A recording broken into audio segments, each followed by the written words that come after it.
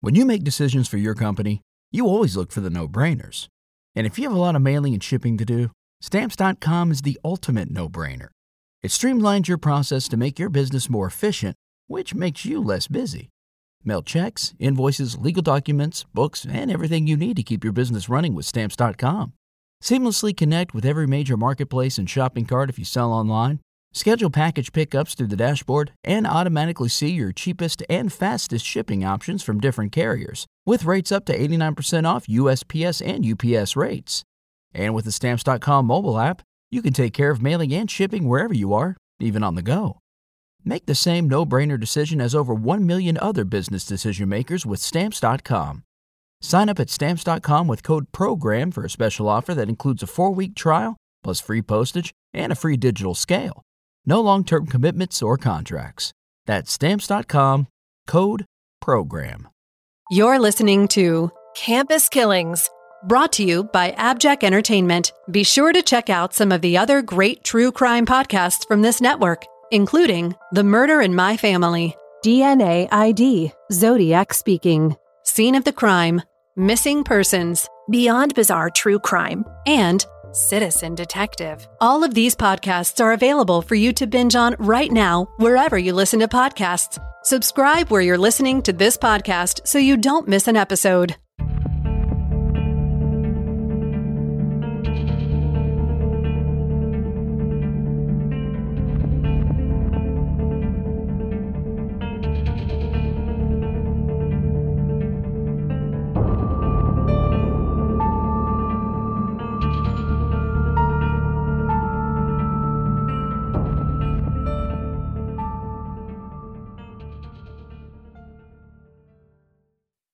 Today we'll be going to Gallaudet University to cover 2 student murders that happened within months of each other, which left the community asking, did someone from the outside break into this campus, or was the killer one of their own?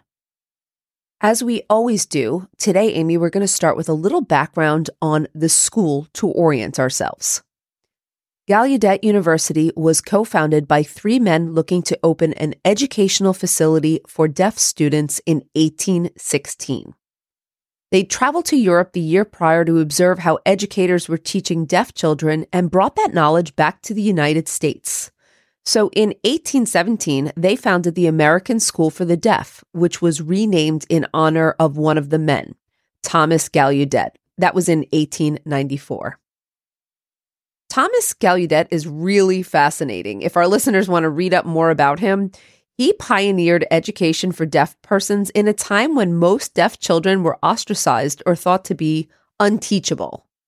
And while his school started as simply a place for parents to send their deaf children to give them a fighting chance in society, Gallaudet has become a leading educational institution in visual learning, visual language, social justice, and equal rights for deaf and hard of hearing individuals. Gallaudet is an Ivy League university and is considered by many to be the deaf version of Harvard. So getting into this school is a huge privilege and very difficult. They only accept 2,000 students total into the programs. Oh, wow. Yeah. Now, as a note, while Gallaudet is an elite school, it's located in a fairly crime-ridden part of Washington, D.C. And since we always talk on the show about how murders tend to change security on college campuses, I want to make it clear from the beginning that Gallaudet had a history of excellent security, even before the events we'll be discussing today. In fact, of the 6 entrances into campus, only one was left open after 6 p.m., which made screening people coming onto the campus very easy. They also had exceptional security of the dorms with key card swipe systems. And while we've discussed that students can always let non-students into the dorms despite this level of precaution, at Gallaudet, you'd still have to know someone with a key card for a specific building to gain access. So it was not easy, Amy, for strangers to enter buildings on this campus. But despite all of these safety measures, the school would be absolutely rocked by not 1, but 2 brutal murders. On September 28, 2000, just a few weeks after the beginning of the fall semester, students in the freshman dorm of Cogswell Hall noticed that one young man's door was remaining stubbornly closed. As all of the students at the school are deaf, most of them preferred to leave their dormitory doors open during the day to be able to see who was walking past. And this particular student, 18-year-old Eric Plunkett, particularly enjoyed leaving his door open to invite students to come in and chat. He was, that guy, the chatty one in the dorms. Eric had just started at Gallaudet, and being accepted was one of the greatest achievements of his young life. Despite being born deaf and having cerebral palsy, Eric was determined to make his way in the world.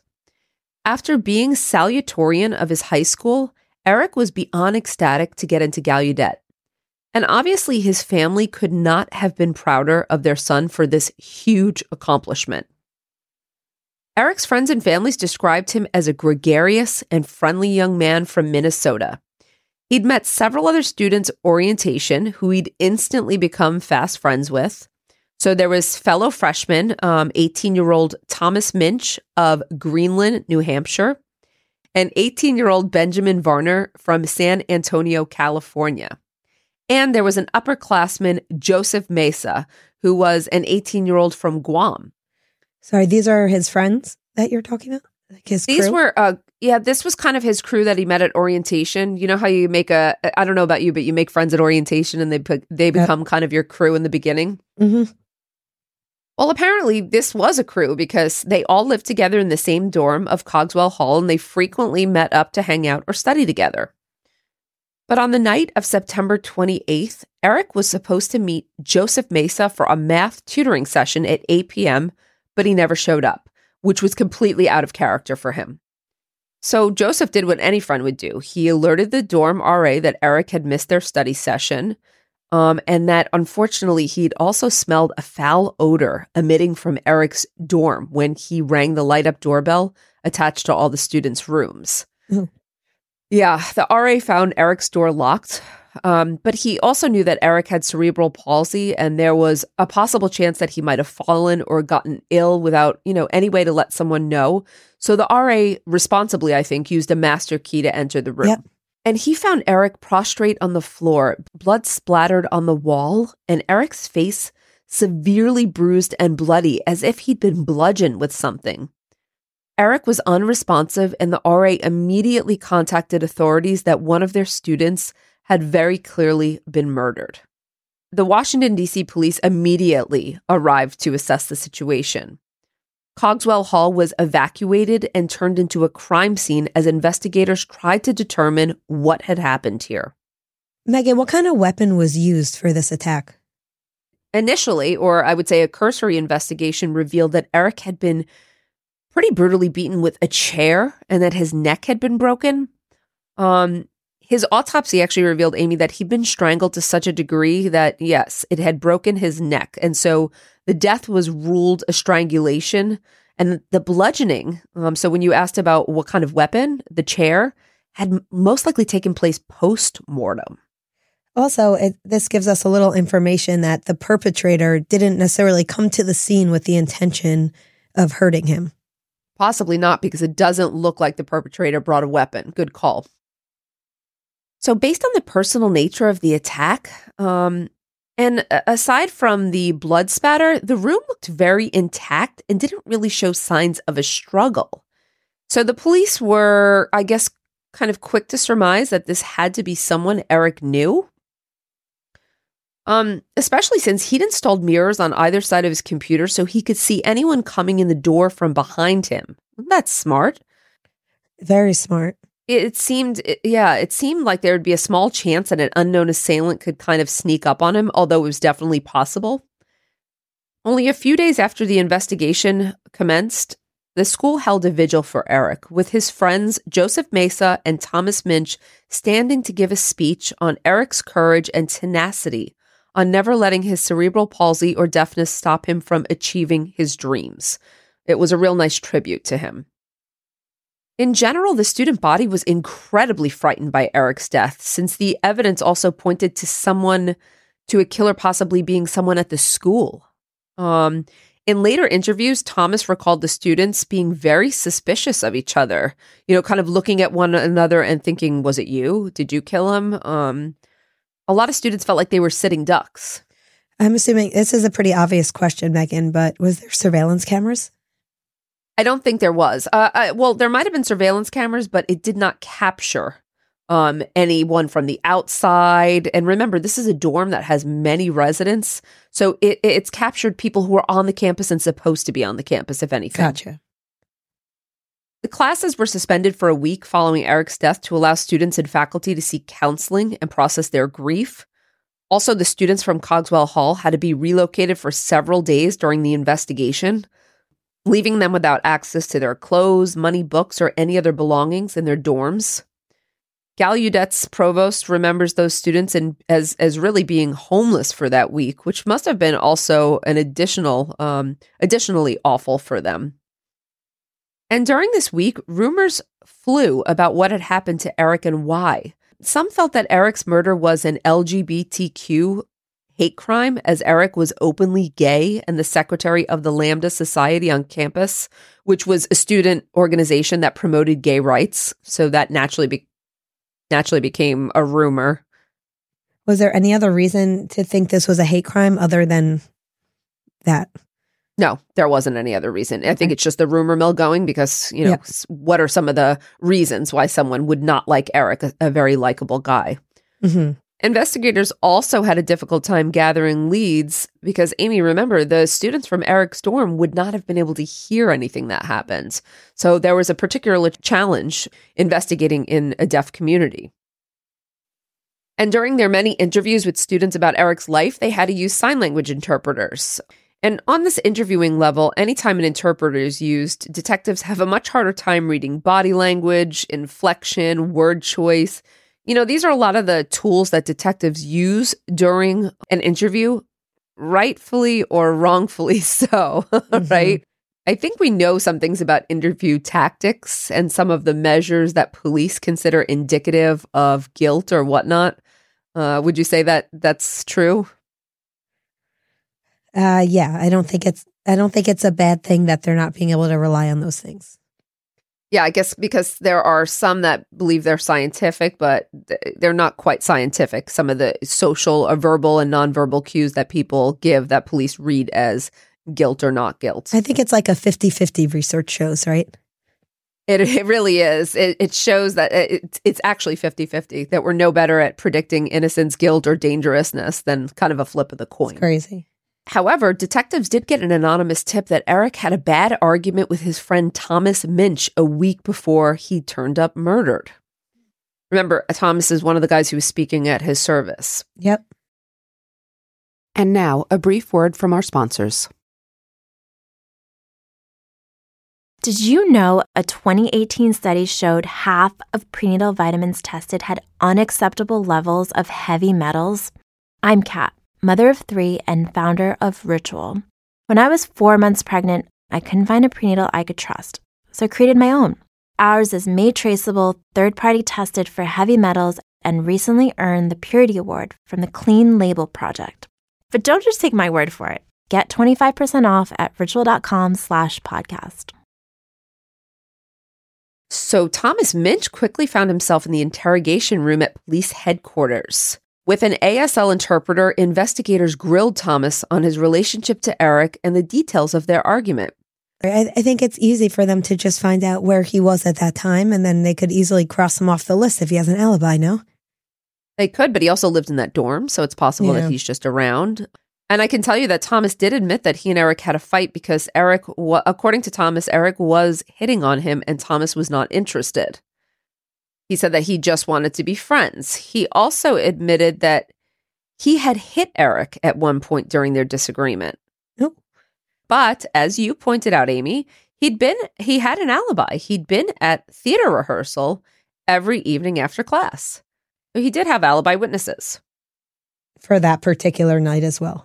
Yes. And while his alibi checked out, detectives believe, based on the time of Eric's death, that Thomas could have left rehearsal and killed Eric, that even though he had this alibi, it was still possible. Okay. So he's on the suspect list. He's high on the suspect list. Unbeknownst to Thomas as well, investigators also had strands of brown hair they'd found on Eric's body. Thomas had brown hair, and police had sent them out for DNA analysis, but they had not yet gotten a report back. Hearing that Thomas had hit Eric during their argument felt like the clinching detail, though, so investigators ran with this, citing that Thomas had essentially confessed, and he was charged with Eric's murder. Pretty quickly, this is before the DNA came back, and they're talking about because he said they had an argument and he hit him. I mean, for me, this is way too soon to be charging a murder. I think so also. I think they're probably under a lot of pressure from the university. Sure. Since they're so well regarded that they need to just get this case closed. Yeah, I think so as well. When his charges were made public, Gallaudet expelled Thomas from the school as the administration truly believed that Eric's killer had been found. Classes resumed and students were allowed to move back into Cogswell Hall. However, 2 days later, the judge at Thomas's arraignment threw out the charges on the grounds that he did not see sufficient evidence to charge the young man with murder. Great. I think that's the right move. And that's the way it should work, right? Yep. Prosecutors also agreed there really was no confession in this interview. Thomas's admission to hitting Eric did not mean he murdered him, and this was not tantamount to a confession. So Thomas was released, and his parents, who'd flown out from New Hampshire to support him, emptied his dorm and took him back home. But detectives seemed undeterred by this and continued to try to mount a case against Thomas, subpoenaing him for a grand jury hearing for February 2001. This is so problematic because I would bet they believe they have the person and they're probably not investigating other possible leads. That's correct. And I will tell you, Amy, to their credit, fellow students were in an uproar about Thomas's expulsion, citing that his rights had been violated and the school had no right to expel someone who hadn't even been officially charged. I agree. But Thomas had also been receiving death threats from students who believed he was Eric's killer, and the provost did not renege on the expulsion. Thomas returned to Washington, D.C. on February 2nd, 2001 for his grand jury hearing, but after his testimony, he was dismissed as a witness and told that he could return back home to New Hampshire. Okay, so that's it for Thomas right now. But around 4:15 a.m., on February 3rd, 2001, only 20 hours after Thomas's grand jury hearing, a fire alarm went off in Cogswell Hall and one of the students did not evacuate. When the RA went to the dorm of Benjamin Varner to find out why he hadn't left, the RA found a room sprayed with blood, furniture knocked over, and clear signs of a struggle. Benjamin was on the floor, covered in blood and deceased. Similar scene to the first murder. Yes, and Benjamin was one of the friends in that group. I was going to ask you what the relationship between victims, and also tell me how much time passes in between the two murders. So between the two murders, it was September to February, so about 5 months. One of the key facts that was pointed out here, though, is that this happened just after Thomas's grand jury testimony. Just keep that in mind. I think there was shock among the community. Washington, D.C. police came immediately to process the scene and take Benjamin's body in for an autopsy. They also employed the FBI forensics team for this case. As forensic investigators took in the scene, it was, as you pointed out, Amy, eerily similar to Eric Plunkett's. Only this time, instead of strangulation, a knife had been used. Oh, that's a totally different situation. Now, was this knife, were they able to tell, was the knife brought to the scene or was it already on the scene? I think it was brought to the scene, which does, as you point out, change things, right? Someone who's come prepared versus someone who has not. Yep. From initial observations, it was clear that Benjamin's throat had been slit. The autopsy also revealed that he'd been stabbed in the neck and chest over 15 times. He had a collapsed lung and a knife had penetrated deep into his skull. Wow, this sounds very personal and likely premeditated. Also sounds very brutal. The skull is a very unique spot to stab someone. Megan, were these two, did this victim also have an affiliation with the LGBTQ community? I don't think so. Okay. Detectives also noticed a trail of blood leading out of the room away from Benjamin's body, making investigators believe that the suspect had been injured in the fight. Now, there were also fingerprints and a bloody shoe print of a men's Nike cross trainer that did not fit any of Benjamin's shoes. And a search of the garbage cans outside the dorm revealed a bloodied ski jacket and a bloody paring knife. Well, that sounds like a lot of evidence.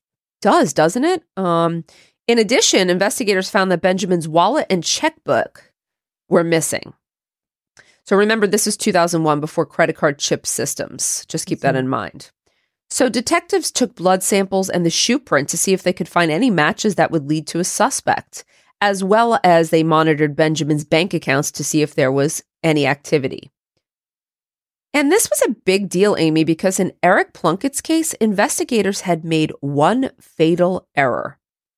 They did not notice that Eric's wallet was missing from the scene, and they were only alerted to this fact when Eric's mother called them, saying she just received a bill from Eric's ATM card with charges dating after Eric's murder. Interesting. Okay. So this is showing different motive possibly, too? Also, this seems a huge oversight. Oh, a huge oversight because... I mean, robbery is usually one of the motives in a crime like this. Well, not only that, they also could have been tracking the credit cards, and I'm sure that wasn't the first time the card was used. Yeah, this was a problem. And unfortunately, though, Amy, this was a whole month after Eric's death, so there was no surveillance videos of the ATM still available because they tape over them. But this time, detectives knew what to look for, and they were confident that Thomas Minch would be the one to show up on the footage. I bet you he doesn't. Well, Thomas was supposed to have gone back to New Hampshire on February 2nd, remember, after his grand jury testimony? But when investigators checked with the airlines, they found that Thomas's flight had been canceled, and he was still in D.C. until late at night on February 3rd. Oh, so was okay. this a coincidence that another student from the same dorm who'd been in the same friend group had been killed when Thomas Minch came back to D.C.? Well, the university administration was absolutely shocked and dismayed at Benjamin's murder. They'd expelled the supposed murderer, and their campus was so secure that they wondered how this could have happened. After Eric's death, the provost ordered 12 new security cameras to be installed in the dorm hallways to keep something like this from happening again. So your question earlier about surveillance, I imagine they had them outside, but not in the hallways.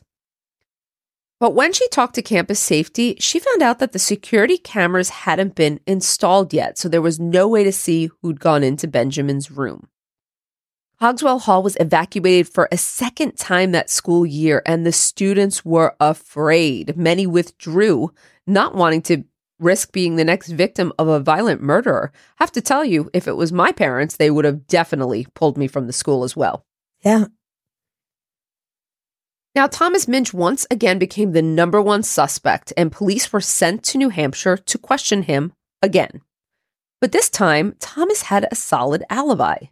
He had receipts and ticket stubs from his extra day in D.C. showing the time-stamped entries to museums he visited, the restaurants he'd eaten at before getting back on the plane. And security footage from those locations proved that Thomas had not been anywhere near Gallaudet University on February 2nd to the 3rd. So this was your suspicion, right? Mm-hmm. Yep. There was no physical way for Thomas Minch to have committed the murder that day. Even if the first murder was in question, this one was not. So with that in mind, who killed Benjamin? Well, detectives got a huge break in the case only a few days later. From monitoring his accounts, they saw that a transaction had been made and immediately went to the bank to get surveillance footage, as well as the check that had been cashed in Benjamin's name. To their great surprise, but maybe not yours, it was not Thomas Minch on the CCTV footage, but the boy's good friend, Joseph Mesa. Oh, wow.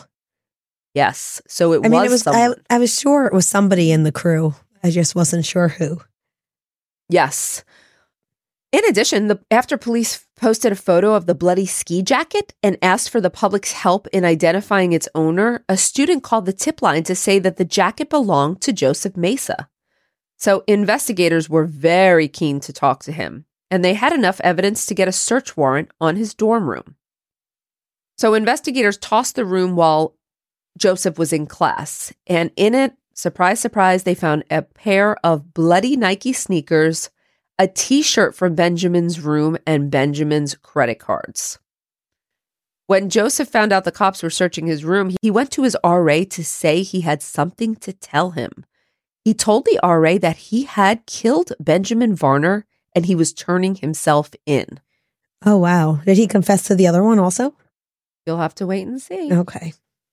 In a 2-hour interview with an ASL interpreter, Joseph slowly revealed to detectives how he had killed Benjamin. He explained that he'd gone into Ben's room and saw the paring knife under Ben's microwave. So the knife, in fact, was there, not brought to the scene. It had been given to him, that knife had been given to him by his mother to cut up fruit in his dorm room. And Joseph said that he decided to stab Ben in the neck. When he did, he told investigators, quote, "He looked right at me and I felt guilty. I knew he was going to report me right away and I thought, I'm going to have to kill him." Report him for what, though? He said he stabbed him in the neck. No, but he didn't say why he stabbed him. Like, was he trying to rob him or anything? Not at that point. He had not said. It doesn't make any sense. Well, it might in a little bit, but hold that thought. So Joseph just continued stabbing him until he knew that Ben was dead. He then left the knife in Ben's skull and stole one of Ben's shirts to cover his own bloody clothes. But that's not the worst of it, because remember, when Benjamin was discovered, there was no knife in his head. Joseph detailed, listen to this, Amy, that he actually went back to Benjamin's dorm several times over the course of the next 48 hours to stare at the body and admire it. At one point, he'd taken the knife out of Benjamin's head, wrapped it in his jacket, and thrown it out. And on his third visit to the body, he stole Benjamin's checkbook and wallet. So that was an afterthought, the robbery. That's correct. And listen to this. That t-shirt that he kept, he'd hung it in his closet as a memento to the murder. Was he in love with him? No, but now we have 2 murders. Now think about this. You asked the motive. We've got 2 murders, right? It doesn't seem that robbery was the motive, although he does seem to have used this. It seems that he perpetrated violence, fantasized about violence, went back to the body several times, admired his work, took trophies. I mean, this is a serial killer. Like? Exactly. Right? This serial killer like, in the making. And he definitely would have struck again. That is what I would say we can't, certainly our predictions are 50-50, but you can surmise based on what I know, especially from teaching serial killing for so long and studying it, this is very early indicators of serial offending. There was no sexual assault to either victim? There was not. At the end of this 2-hour interview with detectives, the lead detective asked Joseph if there was anything else he needed to get off his conscience. And almost as an afterthought, he replied, quote, "Also Eric Plunkett. I did that one too. I knew he was kind of weak. I didn't think he could be that strong. And I put my arm around his neck, kept holding it there continuously." Whoa. So we're talking about the only motive here is someone who's a sociopath or psychopath and wants to see other people suffer. It seems so. He said that when Eric stopped breathing, Joseph picked up the heavy desk chair and beat Eric around the head with it to make sure he was dead. Remember, those injuries happened post-mortem. Now, Joseph admitted that he'd actually planned Eric's murder over the course of several days, even going into his dorm the night before the attack to assess the space. And to make detectives even more horrified, Joseph confessed to actively framing Thomas Minch for Eric's murder. Joseph said he'd been the person who called in the anonymous tip about the fight between Thomas and Eric And Joseph knew when Thomas was coming back to D.C. for his grand jury hearing. So that was the timing, the coincidental timing of the second murder. Now, see, I'm wondering if he's going to get charged for that, or there's too many other looming charges to even worry about that. No, he was definitely going to. Well, he's going to be charged with both murders, but no, I mean for trying to frame someone. Oh, I see. Sorry. I'm sure they would charge him at some point, but I'm sure the primary charges were the murders. When asked what his motive was, Joseph simply replied that he needed money. I do not believe that's the real motive here. No, because that was an afterthought, taking the wallet. I think it was an afterthought. And I think there are a number of serial offenders who will steal. They will rob their victims, absolutely, but that's certainly not the primary motive. When he talked about, seeing someone who was weak, I knew he wouldn't fight. He wanted to hurt someone. He wanted to kill someone. He wanted to watch someone die. I need to know this kid's background. You will hear some of it. We'll return after a brief word from our sponsors. Let's get into the legal proceedings, and you'll hear a little bit about him. On February 14th, 2001, Joseph Mesa was arrested for the murders of Eric Plunkett and Benjamin Varner. Detectives called Thomas Minch in New Hampshire to let him know that he was exonerated on all counts. And not only had Joseph Mesa confessed to the crimes, but the DNA results from the brown hairs found on Eric's body had come back, and they were a match to Joseph Mesa and not Thomas. Amy, I can only imagine what Thomas was feeling after that interview. To be so heavily investigated for a crime he had nothing to do with, to find out as well, though, after that one of your good friends had committed the crime and tried to set you up to take the fall. And also, he's probably could have easily been a victim, too. He could have been like, why not him versus the other kids, right? He was part of that group of friends. He was probably so scared also once he found out what was going on. So he has to live with all these things. A friend tried to frame him. He's got probably survivor's guilt. He's been accused of a crime. I mean, this is really a lot to handle. He was asked how he felt about being falsely accused, and he said, quote, "I lost who I was. I got really low and it got really bad. I really gave up hope. I was done." I mean, I don't think this is uncommon to hear from people who have been falsely accused or wrongfully convicted. This probably is a shared sentiment. I just think it's funny. Like, what did they expect him to say by asking that question? Right? No, I know. I can't imagine. I don't know if they were waiting for some moment where he said, well, I felt really lucky to be exonerated, or, maybe they're waiting for some press-worthy moments and not the realities of how bad, how awful what he had to go through really was. So what about Joseph? Did he go to trial? Well, he did opt to go to trial, and his defense strategy was mental illness and insanity. Okay, well, let's hear the evidence to back that up. Yeah, he told his defense attorney that he was not fit to stand trial. He explained that prior to murdering Eric, he'd been having hallucinations of the WWE wrestler, The Undertaker, wearing black gloves and signing to him that he needed to commit violence. And while he tried to resist them as long as he could, he finally broke down and killed his friends. I see you shaking your head. Joseph was sent to a facility to be mentally evaluated for competency. And interestingly, even though he told his defense attorneys about these hallucinations, he'd never mentioned them in his confessions to the police or to any psychiatrist who treated him over a 5-month period in the mental facility. Yeah, I had a feeling that they weren't going to find much. The defense had their own doctor, and their doctor found evidence of Joseph's violent nature, as in one of their therapy sessions, Joseph reenacted animal abuse he'd performed on kittens when he was a child back in Guam. Amy, this is not a good sign if it is true. It does not indicate, insanity under the legal definition, but it is indicative of, or it is one of the flags of serial killing behaviors. Yeah, but is there any other evidence or testimony to back that up? Like his parents or anyone else in his life say that he suffered any of these, or, that he exhibited any of these odd behaviors?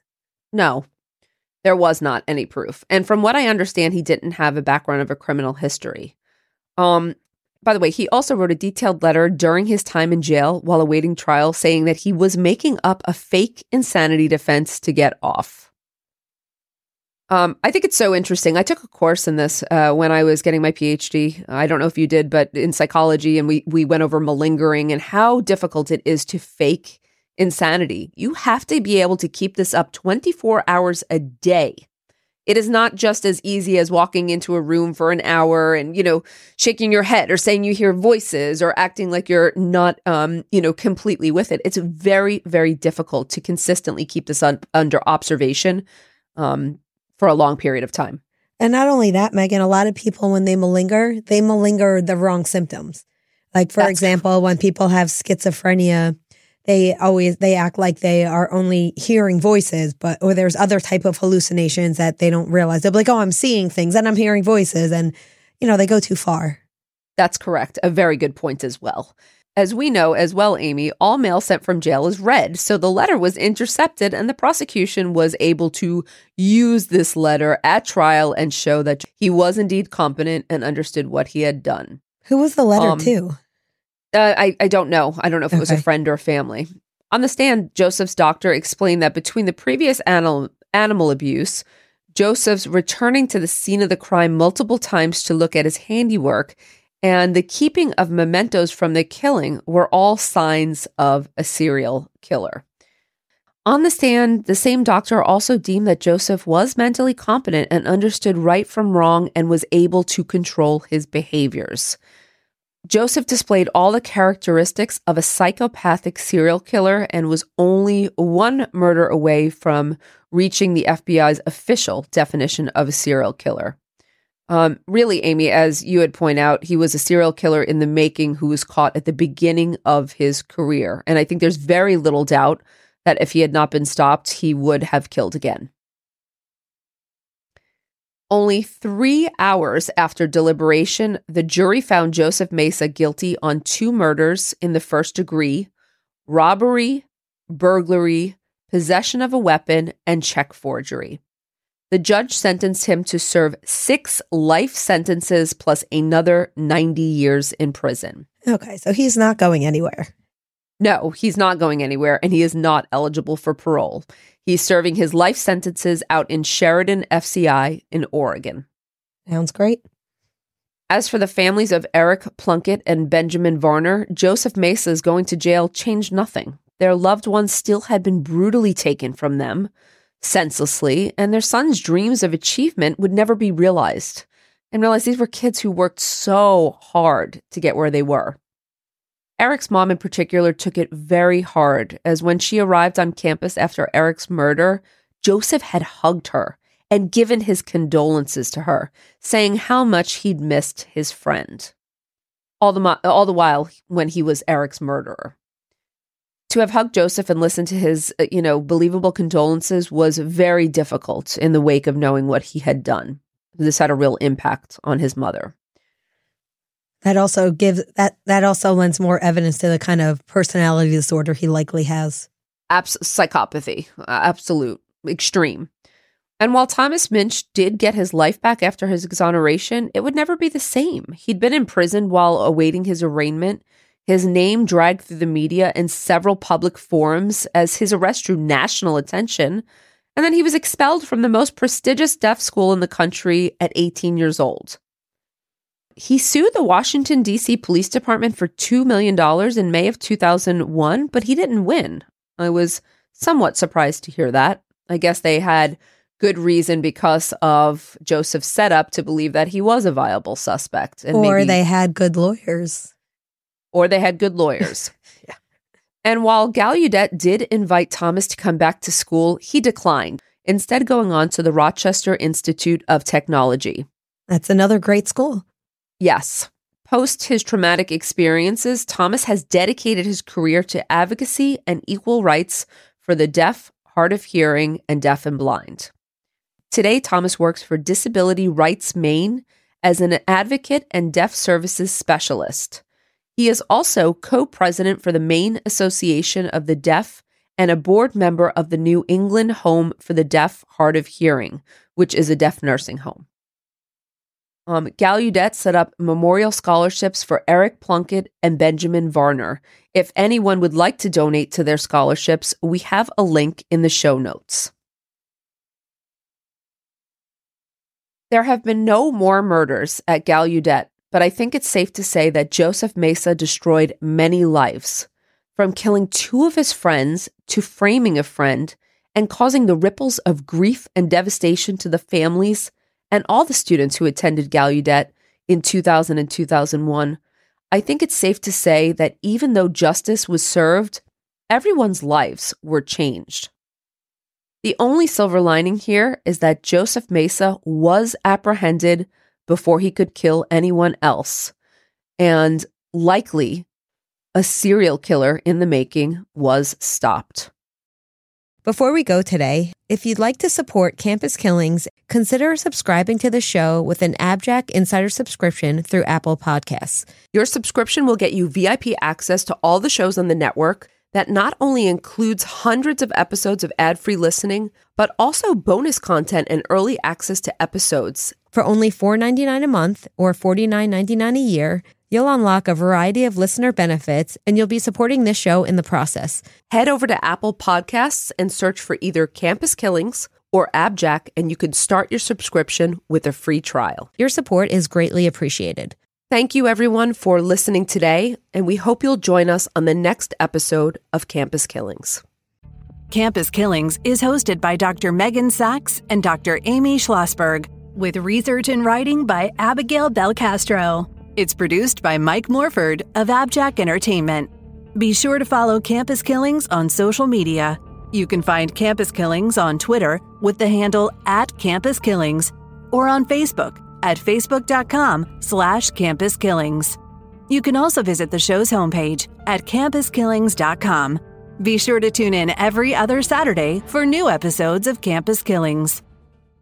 Say goodbye to your credit card rewards. Greedy corporate mega stores, led by Walmart and Target, are pushing for a law in Congress to take away your hard-earned cash back and travel points to line their pockets. The Durbin-Marshall credit card bill would enact harmful credit card routing mandates that would end credit card rewards as we know it. If you love your credit card rewards, tell your lawmakers, hands off my rewards. Tell them to oppose the Durbin-Marshall credit card bill.